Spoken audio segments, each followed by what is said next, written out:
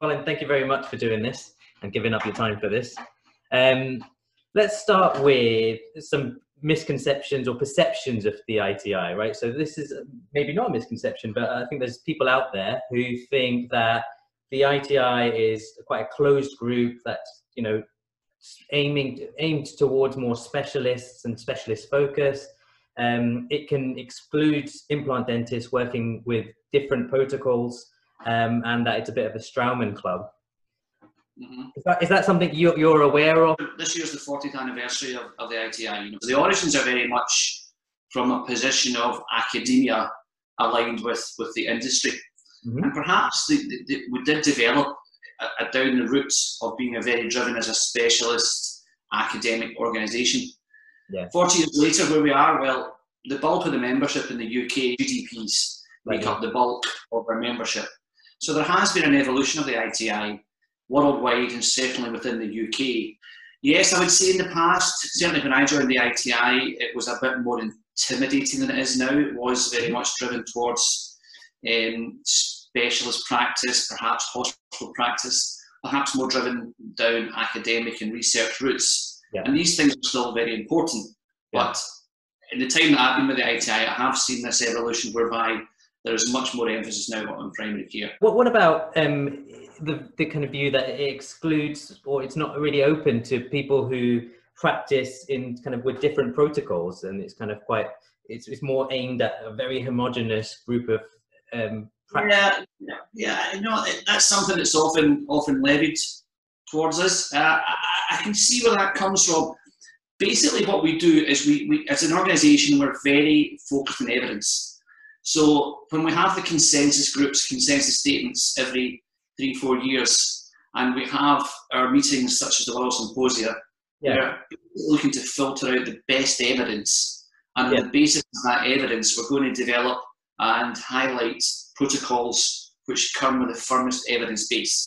However, I'm also very aware of the fact that there's so much education out there now that we can't be blinkered and only discuss or reflect upon, or within our study clubs, view education that falls within the narrow parameters that might be acceptable to an ITI consensus statement. I think we have to be very receptive to look beyond the parapet, and we're doing more and more of that within the ITI. I mean, clubs are more divergent than they used to be.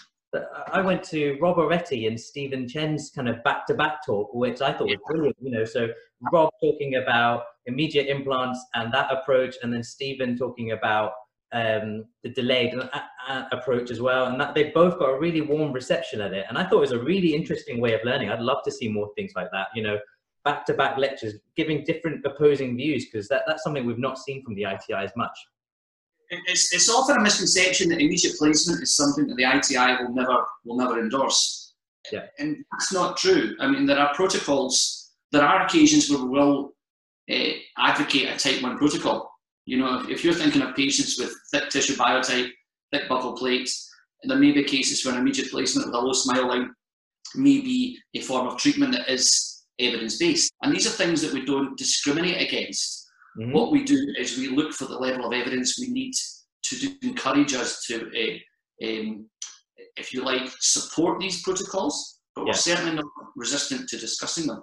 I saw the Rob Oretti, Stephen Chen presentation. It was brilliant. And I like the fact that they had a debate. I really enjoy that kind of form of learning, because sometimes you see one version and you think, well, that's the right way to do things, but actually that style of discussion that allows you to think and see the broader picture sometimes.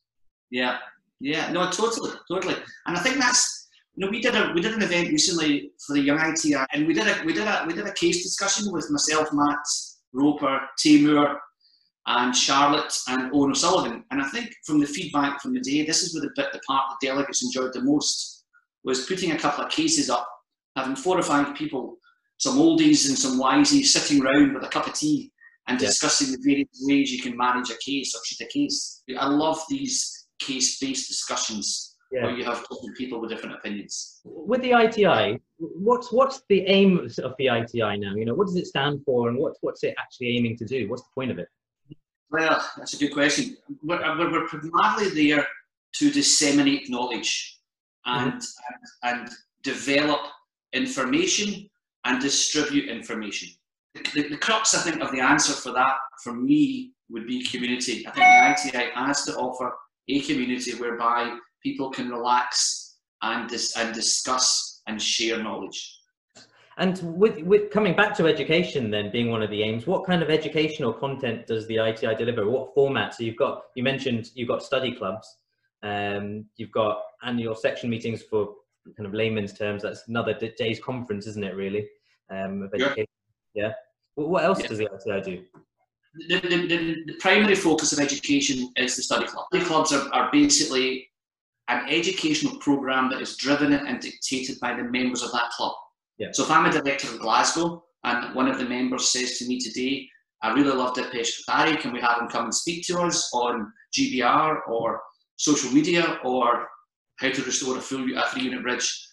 I organise that meeting. Number two, I think the greatest asset we have is the ITI Academy, which you'll be aware of, and I hope many people are. It's an online resource which is all-encompassing in the aspects of surgical and prosthetic implant dentistry.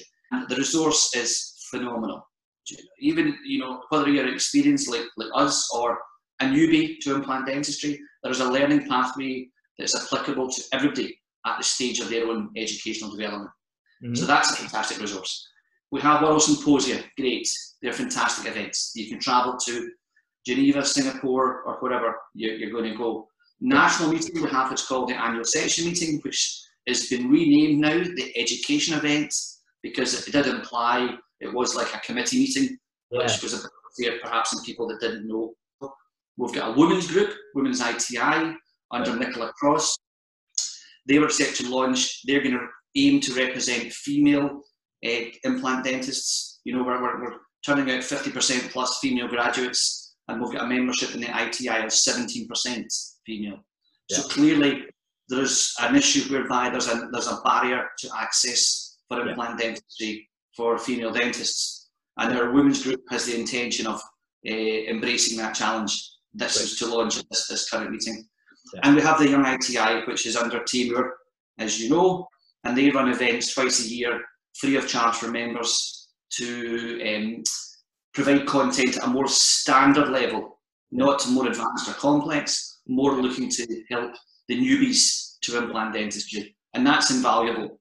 I have been at most, if not all, of these events, and I think the level they educate at is ideal for people who are new to implant dentistry.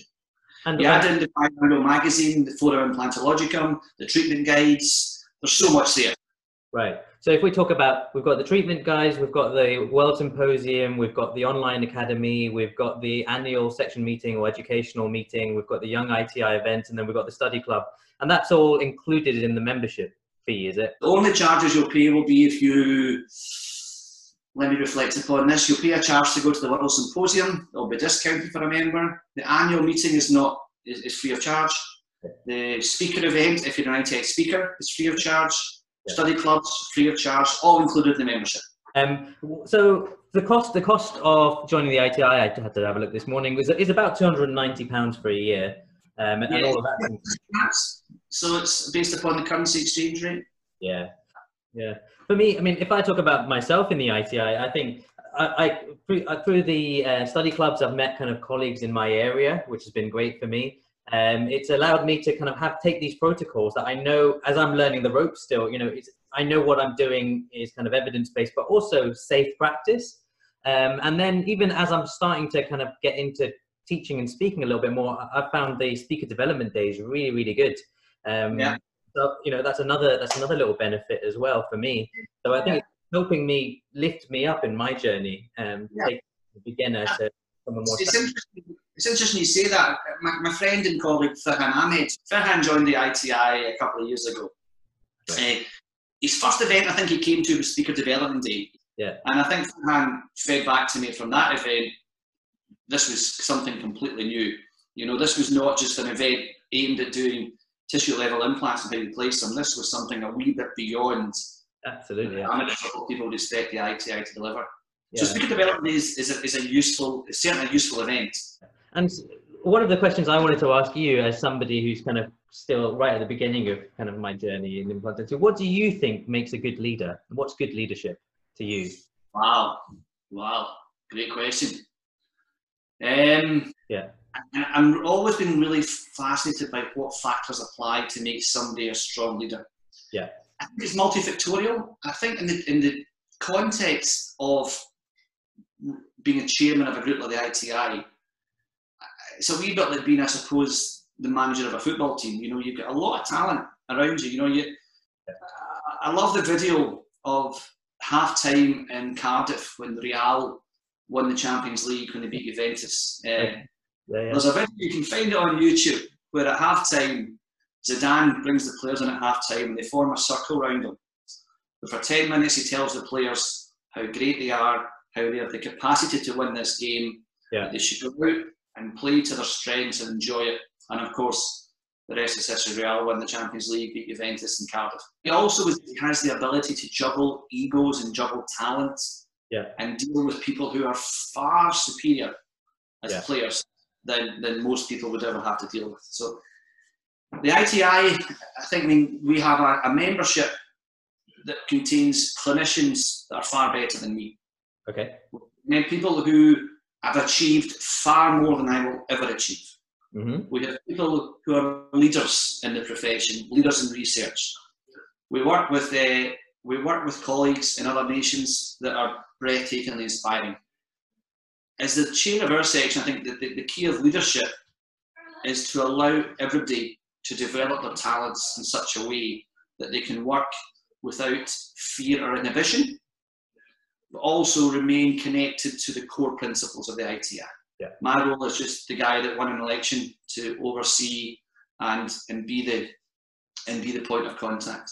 So I think for leadership, you have to be aware, you have to be present, you have to be respectful, you have to give support to your team. Yeah. You have to be able to take the bad when it comes at you. You have to take criticism. Yeah. Not react in a way that's personal or unnecessary.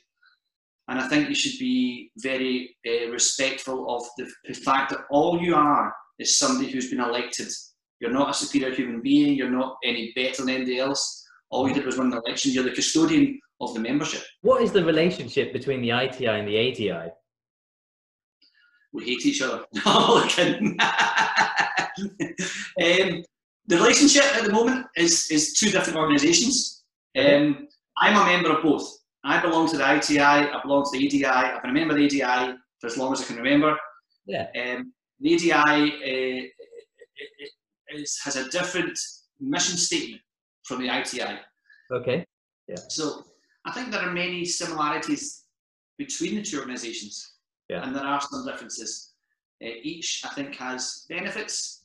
The benefit to me of the ADI is a larger organisation. I can meet a lot more friends and colleagues. Yeah.